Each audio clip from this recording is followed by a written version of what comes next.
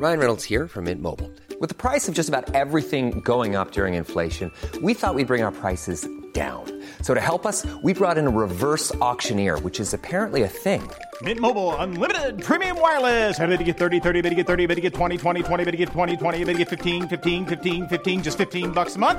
Sold! Give it a try at mintmobile.com/switch. $45 up front for 3 months plus taxes and fees. Promo rate for new customers for limited time. Unlimited more than 40 gigabytes per month. Slows full terms at mintmobile.com.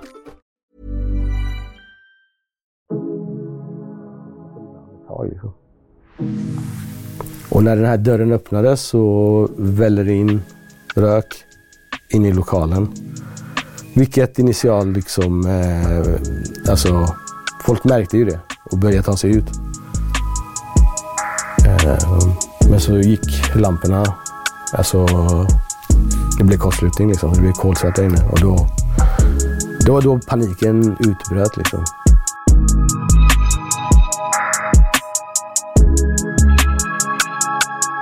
Hej på er och välkommen tillbaka till Dialogiskt. Mitt namn är Viktor och jag är som vanligt eran host. Vi vill fortsätta och säga att vi är tacksamma över att ni subscribar, delar, men framförallt tipsar era nära och kära om våran fantastiska kanal. Som sagt, ni är en del av våran livlina. Den här veckan har vi en gäst som har övervunnit ganska mycket, eller väldigt, väldigt mycket i mina ögon. En person som jag har följt sedan hösten 1998. Och jag minns exakt var jag var när diskoteksbranden i Göteborg, även kallad Backabranden, som inträffade natten mellan torsdagen den 29 och fredagen den 30 oktober. Jag minns exakt var jag var. Jag var på ett ställe i Vingåker och var väldigt, väldigt ung, 24 år gammal. Under den här tragiska händelsen så omkom 63 unga människor och 214 skadades. En av de drabbade och överlevande är Masoud OG, då 17 år gammal. Välkommen till Dialogiskt. Tack för att du får vara. Eller den ska man ju ta. För det är så. Men känner du att här är det styrka? Ja, det är lite styrka alltså. Ja, jag kan greppa saker. Det är stort. Det är stort. Ja. Min inledning där jag berättar, alltså jag känner ju väldigt mycket känslor inför den här händelsen. Jag minns exakt som jag sa var jag var. Jag minns hur ung och sprudlande glad jag var, trots att jag var på en plats i mitt liv som egentligen var ganska mörk. Men jag var ju full av liv och du lika så. 17 år gammal. Berätta om, jag vet inte vad jag ska sticka in, vad du ska berätta, men jag tänker att du, innan vi pratar om själva branden, så Masoud 17 år gammal. Väldigt aktiv kille. Jag gick i skolan, andra årskurs i gymnasiet. Mitt liv gick ut på att studera och träffa vänner och familjen liksom. Du gick naturvetenskapliga programmet, så att du hade en dröm om något? Ja, alltså jag hade en dröm om att typ bli advokat eller astronaut. Det var sådana drömmar jag hade då. Och tänkte att om jag läser naturvetenskapliga, då har jag mest bredd liksom. Det var min tanke då, men livet ville ju annorlunda. Jag kommer ihåg hela den sommaren liksom. Det var en varm sommar. Det var en varm sommar, det var VM. Exakt. I Frankrike. Jag var nere i Frankrike och kollade på en match mellan Iran och USA liksom. Det var helt fucking mindblowing. Men vi var ute typ varje dag den sommaren och spelade fotboll. Det var typ det enda vi gjorde. Ja, det var en fantastisk sommar. Jag minns den liksom med hjärta för att det var liksom de vännerna som man umgicks med varje dag. Fantastiska människor liksom, och flera av dem finns inte idag liksom. Det är tufft att tänka på det faktiskt. Av olika anledningar finns de inte, eller är det på grund av branden? Ja, på grund av branden. Och på grund av massa saker som har hänt sedan dess. Liksom. För det är många som har... många drabbade, inte bara av branden utan liksom av allt som är... Jag har vänner som har gått bort liksom i de närmsta åren. Liksom. Men det var en väldigt fin sommar. Det jag uppskattar den i minnet ibland. Fastän det är tufft liksom att tänka på det. Så. Hur var Göteborg 98? Hur var det liksom... För att om vi tittar på Göteborg idag och Göteborg då, den stora skillnaden, finns den? Ja, det är 24 år senare liksom. Så att självklart har mycket ändrats liksom. Och jag kan egentligen bara berätta om det som jag liksom har haft koll på. Fast egentligen så vill jag inte prata om det. För att det är liksom viktigare att prata om det som är i Göteborg nu. Och det är väldigt kaos liksom. Och det var kaos då också. Men det som är idag, det är någonting som är viktigt. Känner du någonting speciellt när du går i Göteborg idag? Så här? Alltså, det är ju mitt hem i halva mitt liv. Men jag vet många som flyttade ifrån Göteborg efter den här händelsen. Jag har aldrig känt det som är jobbigt för många liksom. Eller sådär, jag lär mig att finna mig i det. Så att jag älskar Göteborg alltså. Göteborg är en fantastisk stad liksom. Även om den har gått igenom många trauman. Fast det är i stort sett hela Sverige en pulsande traumatisk upplevelse just nu, kan jag känna. Ja. Nej, just nu är det kaos. Och det måste ske en förändring. Jag jobbar ju med sånt liksom. Jag jobbar ju med folkhälsa och alltså just i Biskopsgården som vi pratade om med Biskopsloppet. Men vi kommer till det sen. Vi ska komma till det sen, absolut. Ja. Branden. Ja. Den ödesdigra natten. Det var ju liksom ett disco. Idag säger man inte disco. Men det var ett diskotek. Ja. För unga människor. Ja.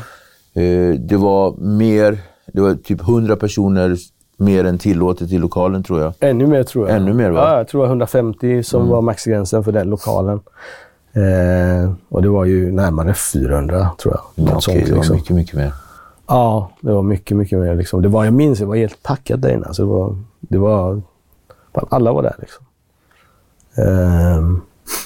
Och jag var där med 4 av mina närmaste vänner.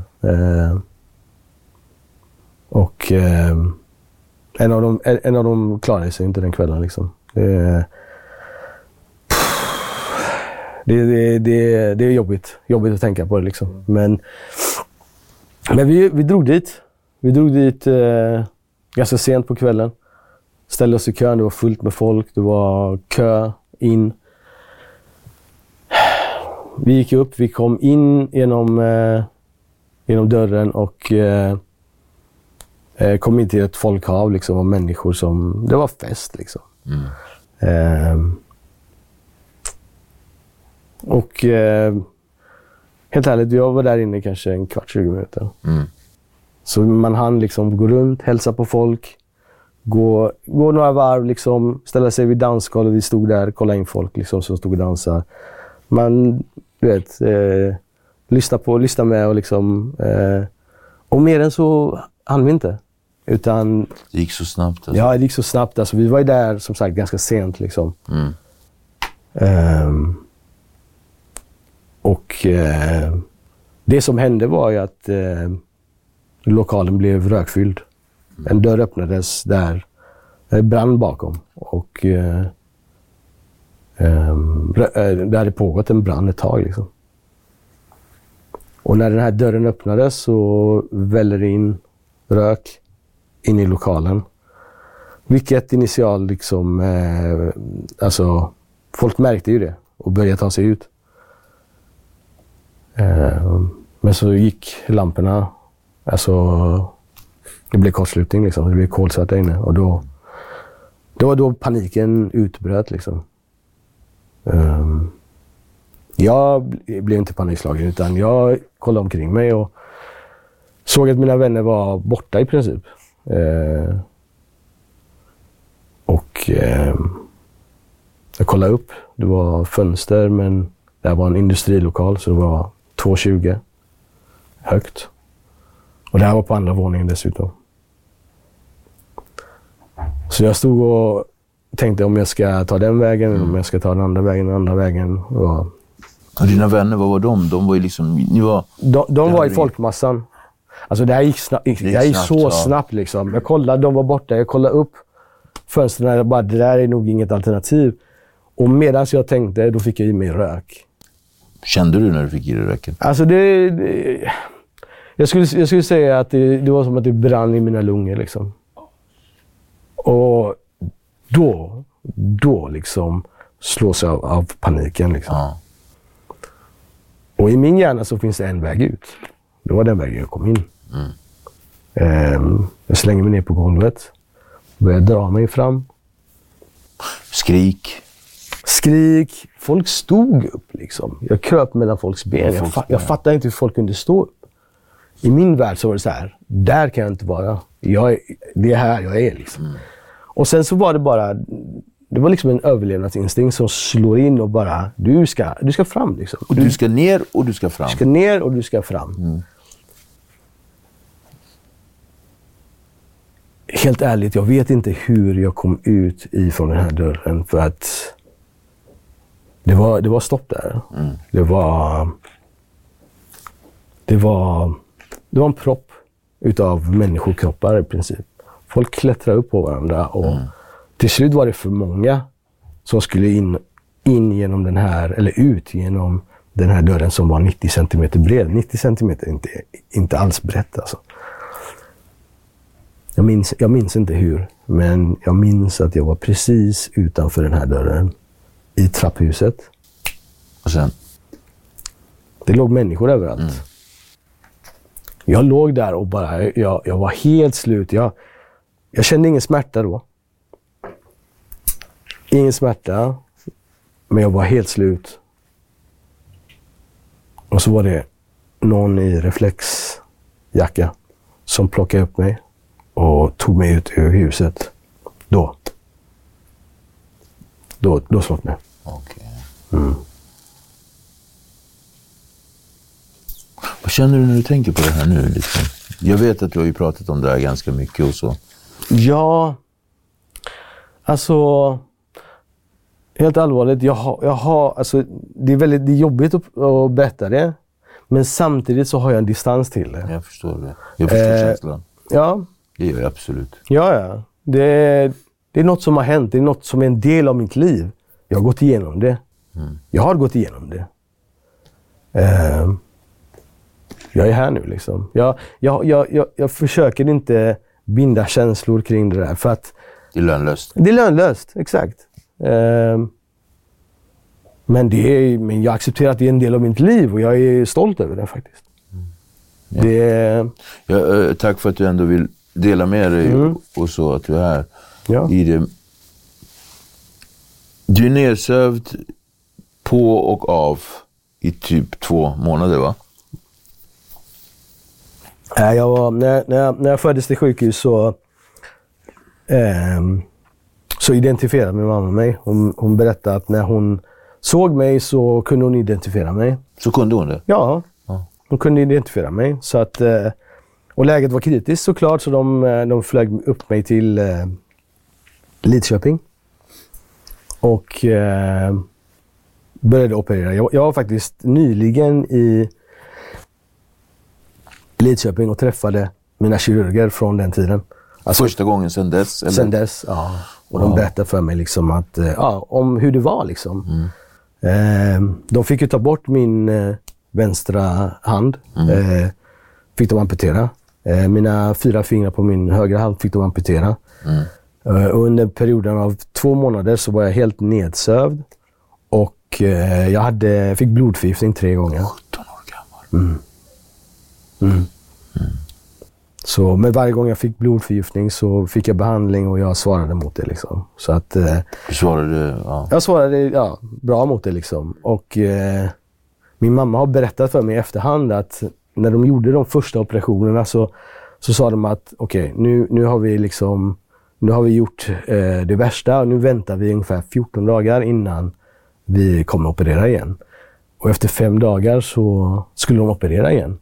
Och min mamma blev orolig. Bara, är det något fel? Liksom? Varför ska ni ha sagt 2 veckor?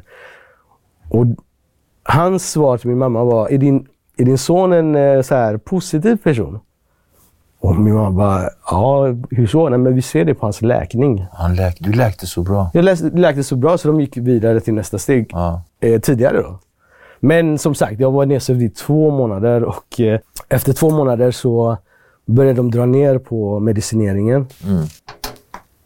Så att jag skulle börja vakna, helt enkelt. Och tack så mycket. Och jag gjorde det, vaknade... Alltså började med att vakna kanske 1 timme per dag. Och långsamt blev det mer och mer då. Ju mer de drog ner på medicineringen, ju mer vaknade jag. Och först då liksom så var jag i en värld mellan drömmar och verklighet. Jag kunde drömma saker och vakna och fråga om dem. Utan att liksom jag visste, för att du vet, jag hade så mycket mediciner i mig så att jag kunde inte urskilja verklighet från dröm liksom. Och det är liksom, någon dag ska jag skriva en bok om de drömmarna, för att det var sjukt. Jag vet inte vart det skulle börja, men de här veckorna, det var en dröm som pågick som kändes som flera månader, förstår du? Det är ganska intressant för att i min dröm så var jag i Göteborg såklart. Och under den perioden så hade nazister intaget Göteborg. De var utspridda över hela Göteborg. Varenda lokal, restaurang, klubb, allting var upptaget. För att de hade bokat upp allt liksom i min dröm. Och det gick inte att ta sig hem. Jag skulle till Backa. Varje gång jag tog en buss så hamnade jag i Torslanda. Och på något sätt genom hjälp av en vän så kom jag tillbaka och tog en buss igen. Hamnade i Torslanda ändå. Hela tiden liksom. Ja, det är en sjuk dröm. Och vad hände där då? Vad finns i Torslanda? Vad har du för anknytning till Torslanda överlag? När jag började gymnasiet så fick jag min klasslista. Och såg en av mina bästa vänner idag, Hisingsbacka. Jag var Hisingsbacka. Och sen var det 1 till eller 2 till. Och sen resten bodde i Torslanda. Och jag bara, vilken klass har jag hamnat i, tänkte jag. Liksom. Alla är därifrån. Alla är från Torslanda liksom. Och du vet så här. Direkt fick upp liksom, den bild jag hade då, som jag var ju 15 då liksom.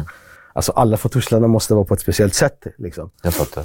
Men liksom inom 2 dagar så kände jag alla och vi var liksom asbra vänner liksom. Så att det var liksom bara någonting. Så undermedvetet så din klass alltså, alltså när jag åkte ut i mina drömmar så var det mina klasskompisar som hjälpte mig tillbaka liksom.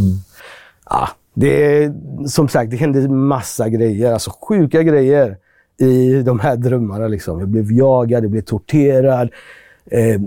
Vi eldade upp ett ställe liksom. Alltså det är helt sjukt, men jag vet att många saker av det som jag drömt kommer ifrån också vad jag har hört. Jag har varit nedsövd, men jag har fått, för folk pratade om att det var nazister som hade gjort det här. Efter branden, det fanns ju rykten som gick liksom.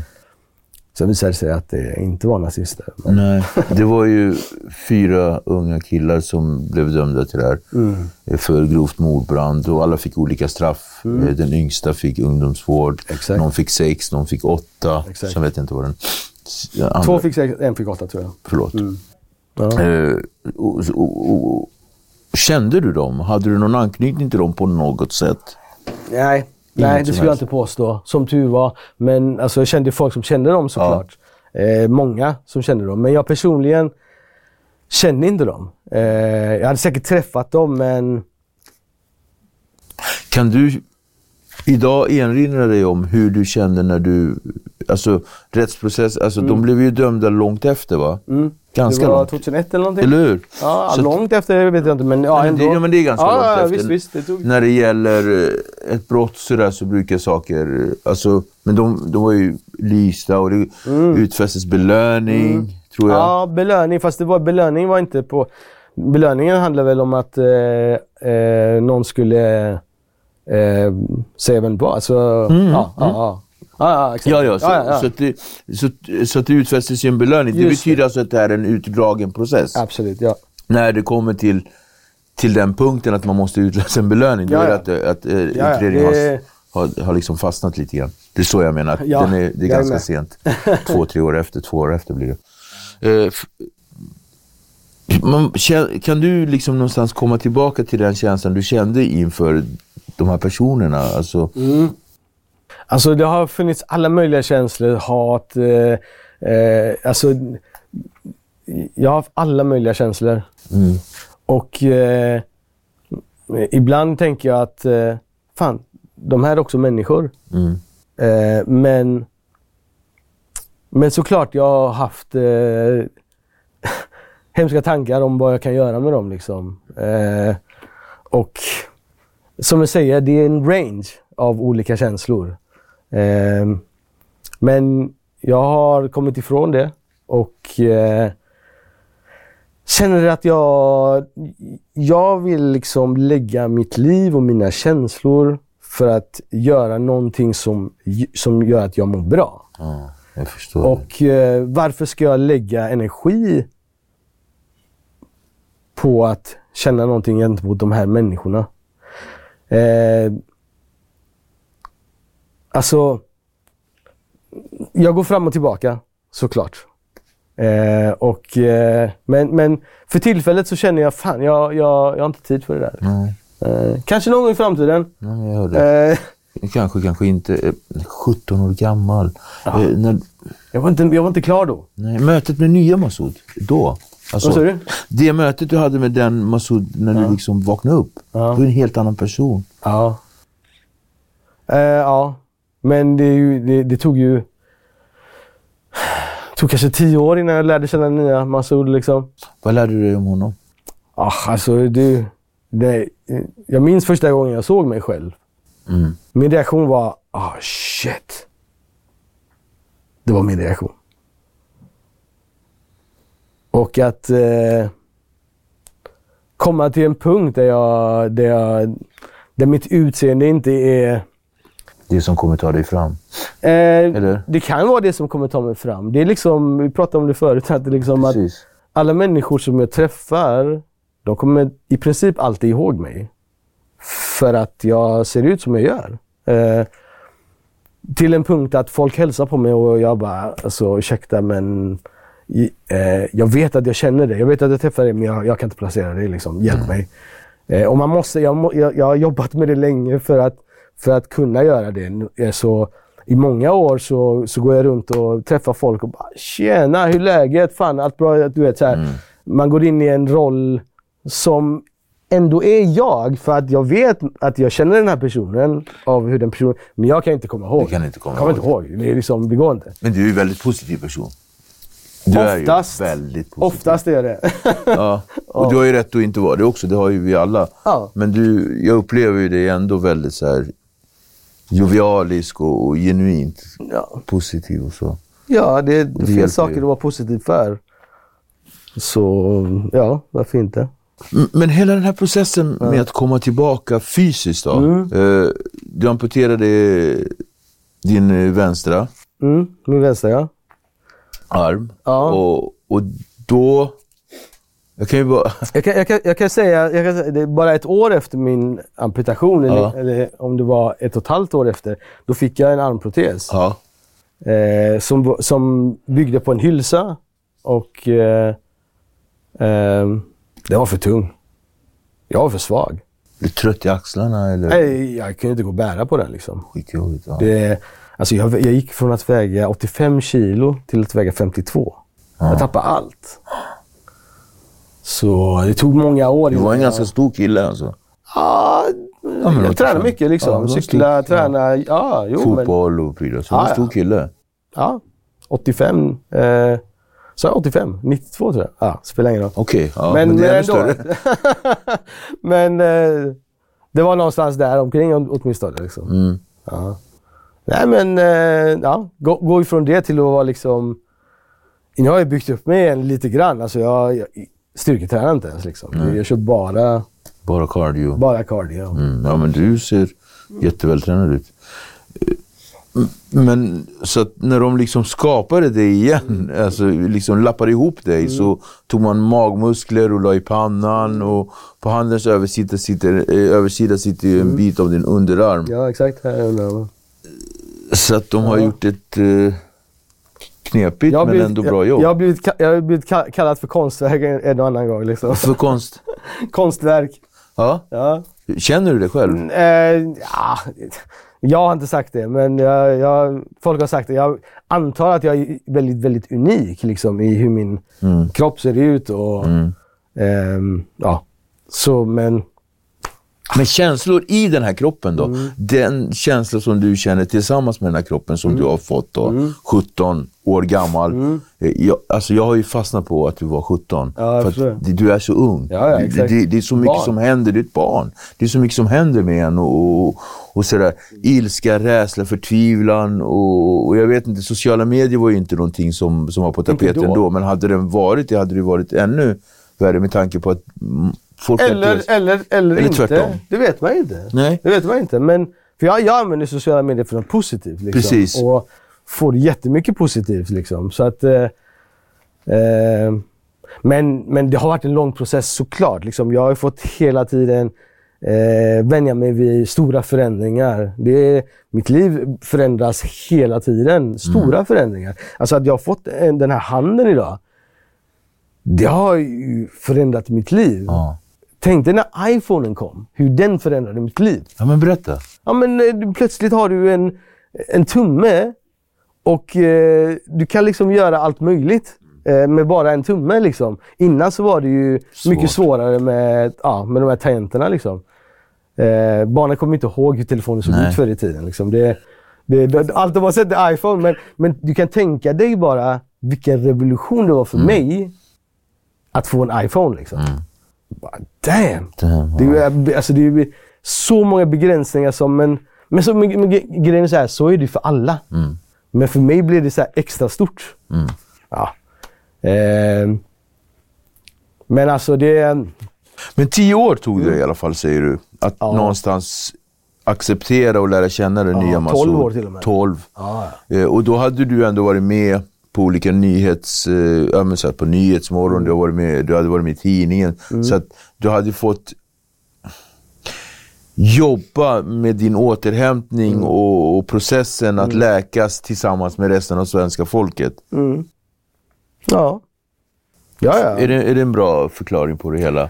Ja, I guess so liksom. Ja. Det är en bra, det är absolut det, men det är så många delar i det, förstår du? Ge mig en del som någonstans du kan känna är extra så här för dig. Alltså då vill jag prata om min hand liksom. För att den har, som jag sa, den har förändrat mitt liv upp och ner.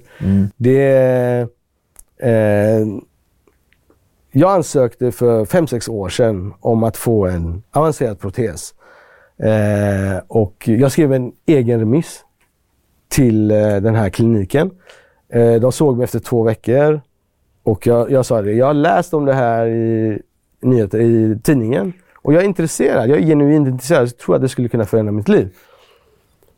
Jag sitter här framför 7 personer och en av dem tar livet och förklarar för mig. Han bara, det finns 2 delar i det här. Den ena är något som kallas osseointegration. Det är alltså att du integrerar ditt skelett med titanskruvar. Du opererar in 2 titanskruvar som sticker ut lite från din hand. Och på dem då kan man fästa en protes, vilket sitter som ganska bra. Du kände förut själv. Innan finns ju de här hylsproteserna som inte sitter så bra. Liksom. Och då sa de, det här kan vi eventuellt erbjuda dig. Den andra, det är en mer avancerad protes med en dator som kan läsa signaler som kommer ut från din kropp. Och med en algoritm så kan den förstå att du vill göra det här rörelsen med din hand. Det där är alldeles för tidigt. Det kan vi inte erbjuda dig. Okej, sa jag. Och ansökte om det andra då.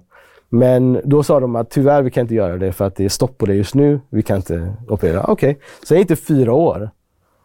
Och jag ansökte igen. Jag kom in. Jag berättade om mitt nya liv. Jag tränade inför ett maraton. När jag berättade om mina planer och mitt liv så blir de så här, okej, du är perfekt kandidat för det här liksom. På vilket sätt då? Just det här med att du löper och så. Ja, men det var ju det jag berättade om, och jag berättade om resten av mitt liv också liksom.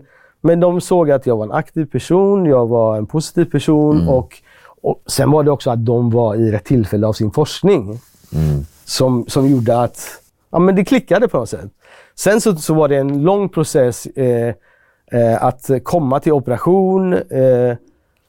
Jag ville ha en operation på min högra hand, för jag hade stort R. Jag hade typ det här lilla greppet innan. Nu har jag det här greppet. Jag sa det, jag ville att ni opererar min hand först innan ni gör det här. Så att, för när jag opererar det här, då kommer jag vara, inkapabel att göra någonting. Och då vill jag ha ett bra grepp. Jag hade det här greppet. Nu har jag det här. Ja, jag fattar. Alltså det är stor skillnad. Det är stor skillnad, ja. Sen så gjorde de operationen i augusti 2021. 11 timmar lång operation. Jag vaknade, jag fick nervblockad i armen så att jag inte skulle känna armen. I 2 dygn höll vi på.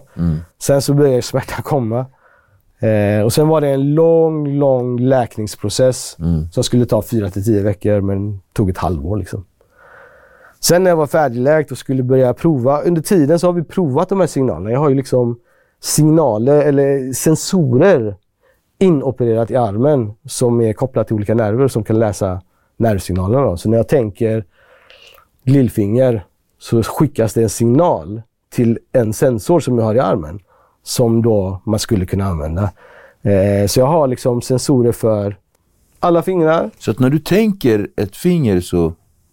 Alltså, kolla, om du håller din egen hand och rör på ditt lillfinger, så kommer du känna att det är muskel som rör sig. Absolut, det fattar jag. Så att den signalen, jag har ju inte lillfingret, men jag har muskeln kvar.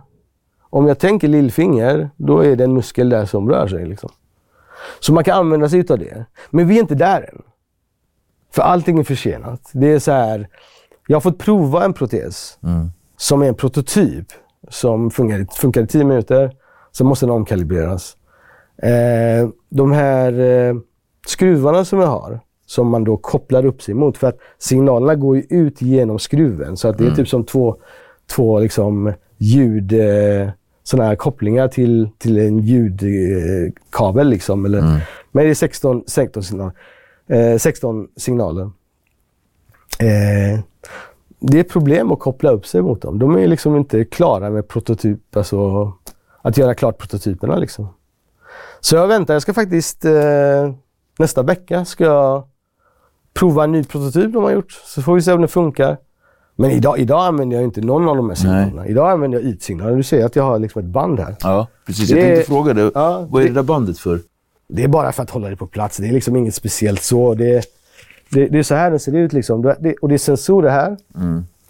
Som du...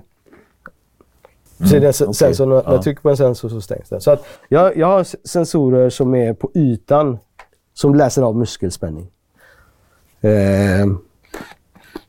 Alltså, det är inga konstigheter, men det som är stort, det är att den är upphängd på de här skruvarna. Okej, ja. Det är ingen hylsa. Det är ingen hylsa, så det blir inte tungt till att börja med. Tungt blir det, men det ska vara tungt liksom. Den väger mindre än en vanlig arm liksom. Men det är en vikt. Ja. Du vet, när jag springer, det hjälper dig. Det är balans. Ja. Du får en balans. Du springer på, jag springer 20% fortare. Bara med den här liksom. Så det är sjukt. Det gröna då? Det gröna? Ja, gröna. Det är bara batteri. Det är bara batteri. Det visar batteri. Och så finns det en knapp här så jag kan stänga av den. Nu är den avstängd. Jag hör det. Hur ofta får du byta batteri? Man laddar den. Det är konduktivt laddning. Så laddar varannan dag eller ibland varje kväll liksom. Ja. Så du var in på att jag blir? Alltså, det är coolt. Nej, men för mig är det ju det. Ja, men tänk dig när jag får en hand som är på riktigt mer avancerad och jag har liksom sensorer jag kan använda mig av och koppla upp mot. Liksom. Då hur lång tid Hur lång tid tar det innan man är där då? Tror du? För att i höstas var det ju värsta skriverier om att nu liksom bland de första som får den här protesen. Ja, just det. Ja, det är en bra fråga som du ställer och jag undrar samma fråga. Så jag har pratat med dem nyligen och bara fan, det har gått 1,5 år liksom. Vi måste lägga fram en plan.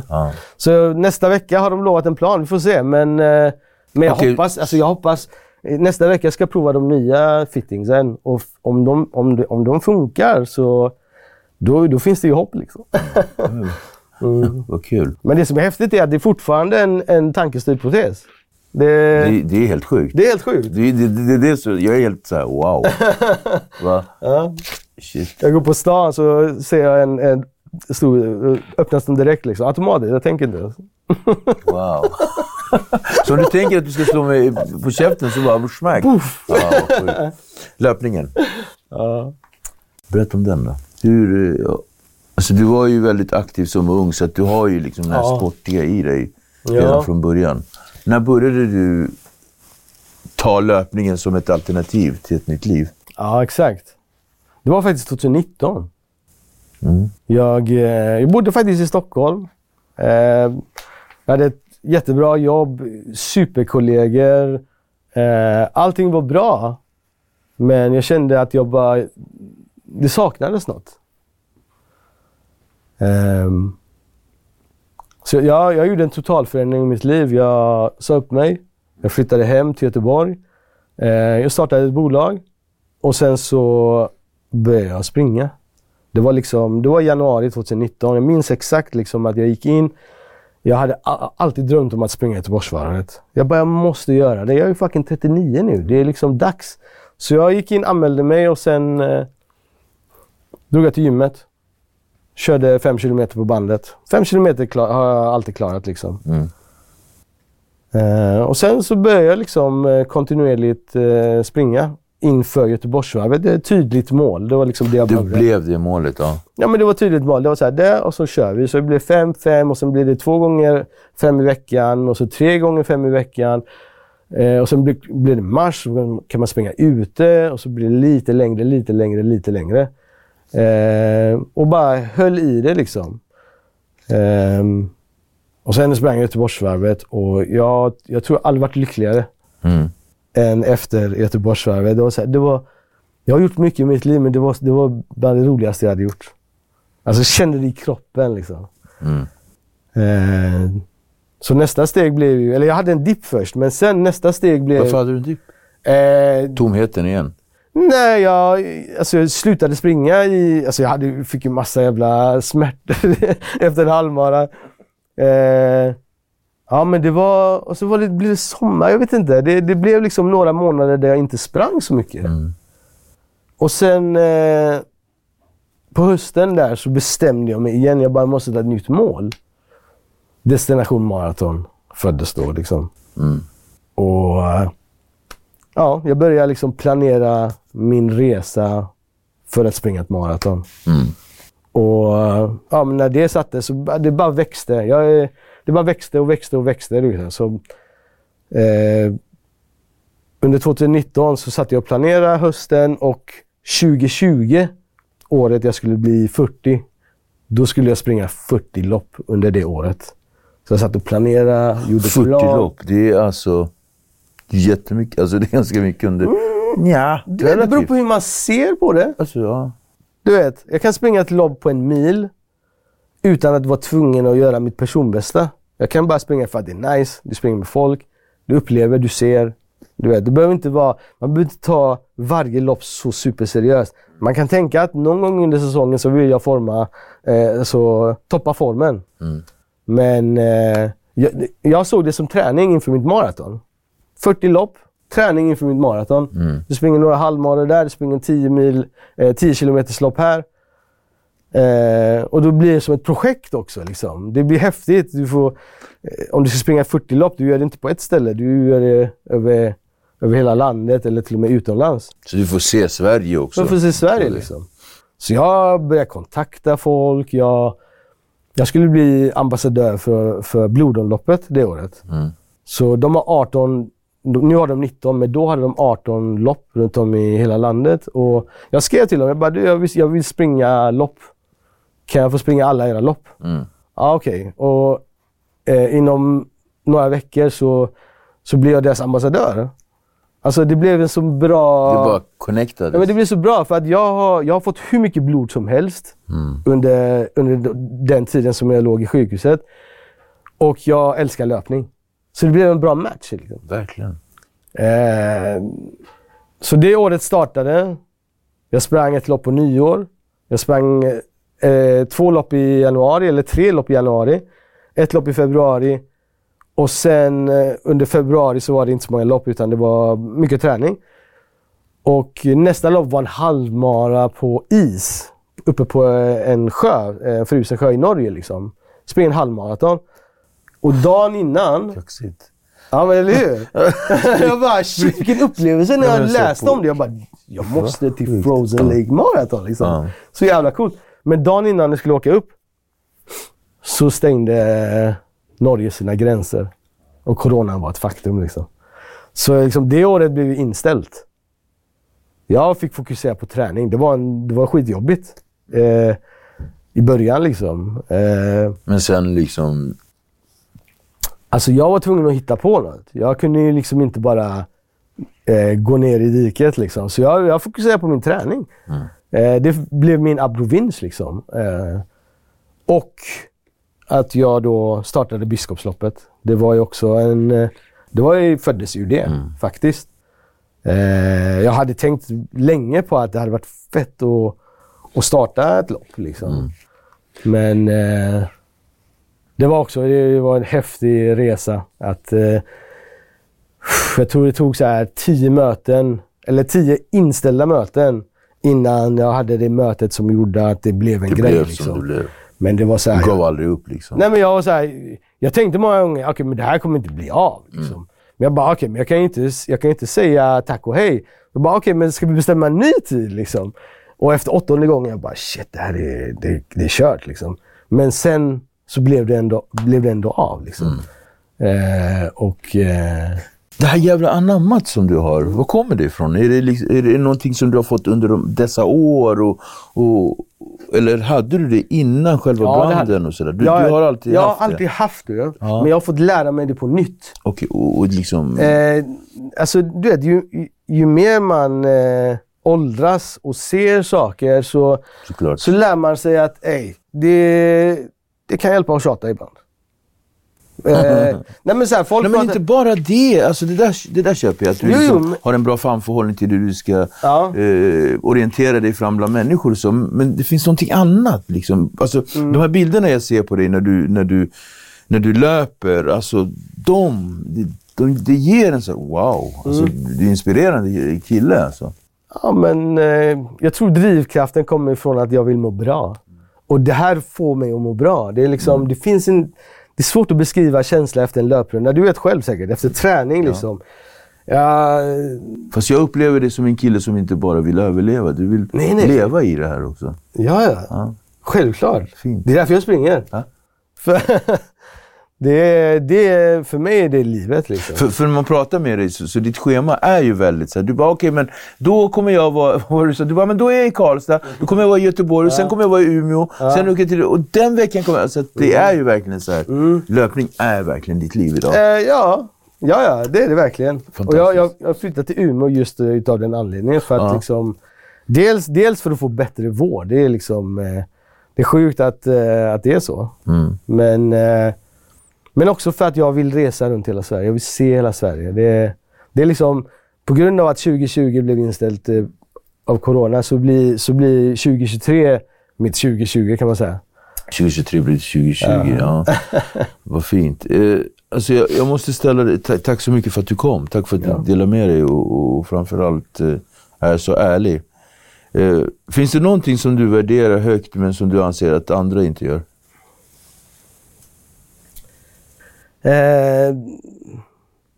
Jag gick och trodde på att motion var någonting som jag värderar högt, som många andra inte värderar högt. Men jag har fått motsatsen bevisat för mig, för att folk bryr sig om det och värderar det högt liksom. I alla fall folk jag har i min omgivning liksom. Men förutom det så nej, faktiskt inte, för liksom, familj är liksom någonting som är jätteviktigt. Men andra värderar också högt. Liksom. Ja, det är svårt att svara på den frågan för att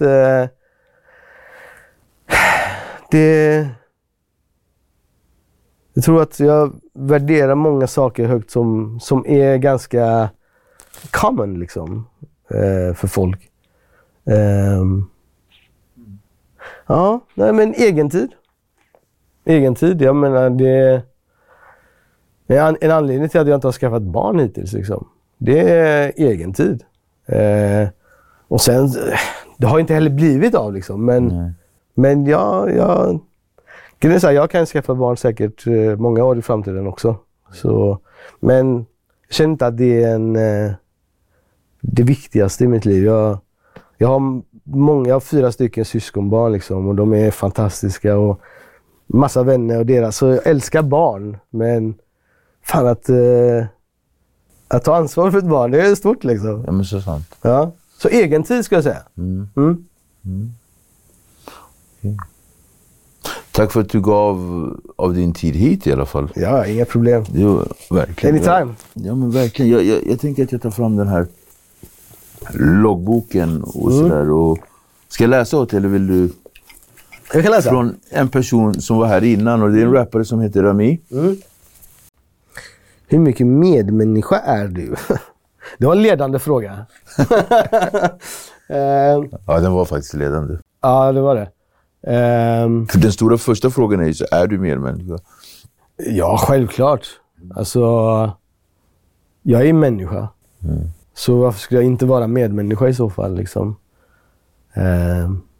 Däremot så lever vi ändå i en värld där det finns många grymma, alltså människor som gör ofattbara saker liksom. Och alltså, det är så många saker som kommer direkt in mind liksom, med allt som händer i Iran, alltså allt som händer runt om i världen. Det är helt sjukt liksom, vilken samtid vi lever i. Alltså. Och behöver vi medmänniskor, många fler medmänniskor liksom. Shit. Ja, hur mycket medmänniska är man liksom? Det är en bra fråga. Men jag vet inte vad jag ska svara. Jag ska svara procentuellt. Nej, men jag tycker det var ändå ett... det var ett svar. Ja. Vi lever i ett sjukt värld. Vi behöver mer medmänniskor liksom. Tack så jättemycket för att du kom. Alltså. Tack. Det var nära. Detsamma. Hör du? Det är. Tack.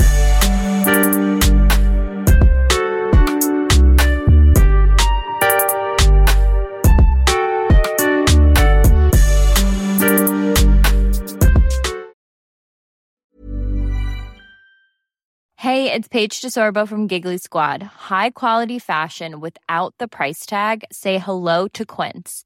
I'm snagging high-end essentials like cozy cashmere sweaters, sleek leather jackets, fine jewelry, and so much more. With Quince being 50 to 80% less than similar brands. And they partner with factories that prioritize safe, ethical, and responsible manufacturing. I love that. Luxury quality within reach. Go to quince.com/style to get free shipping and 365-day returns on your next order.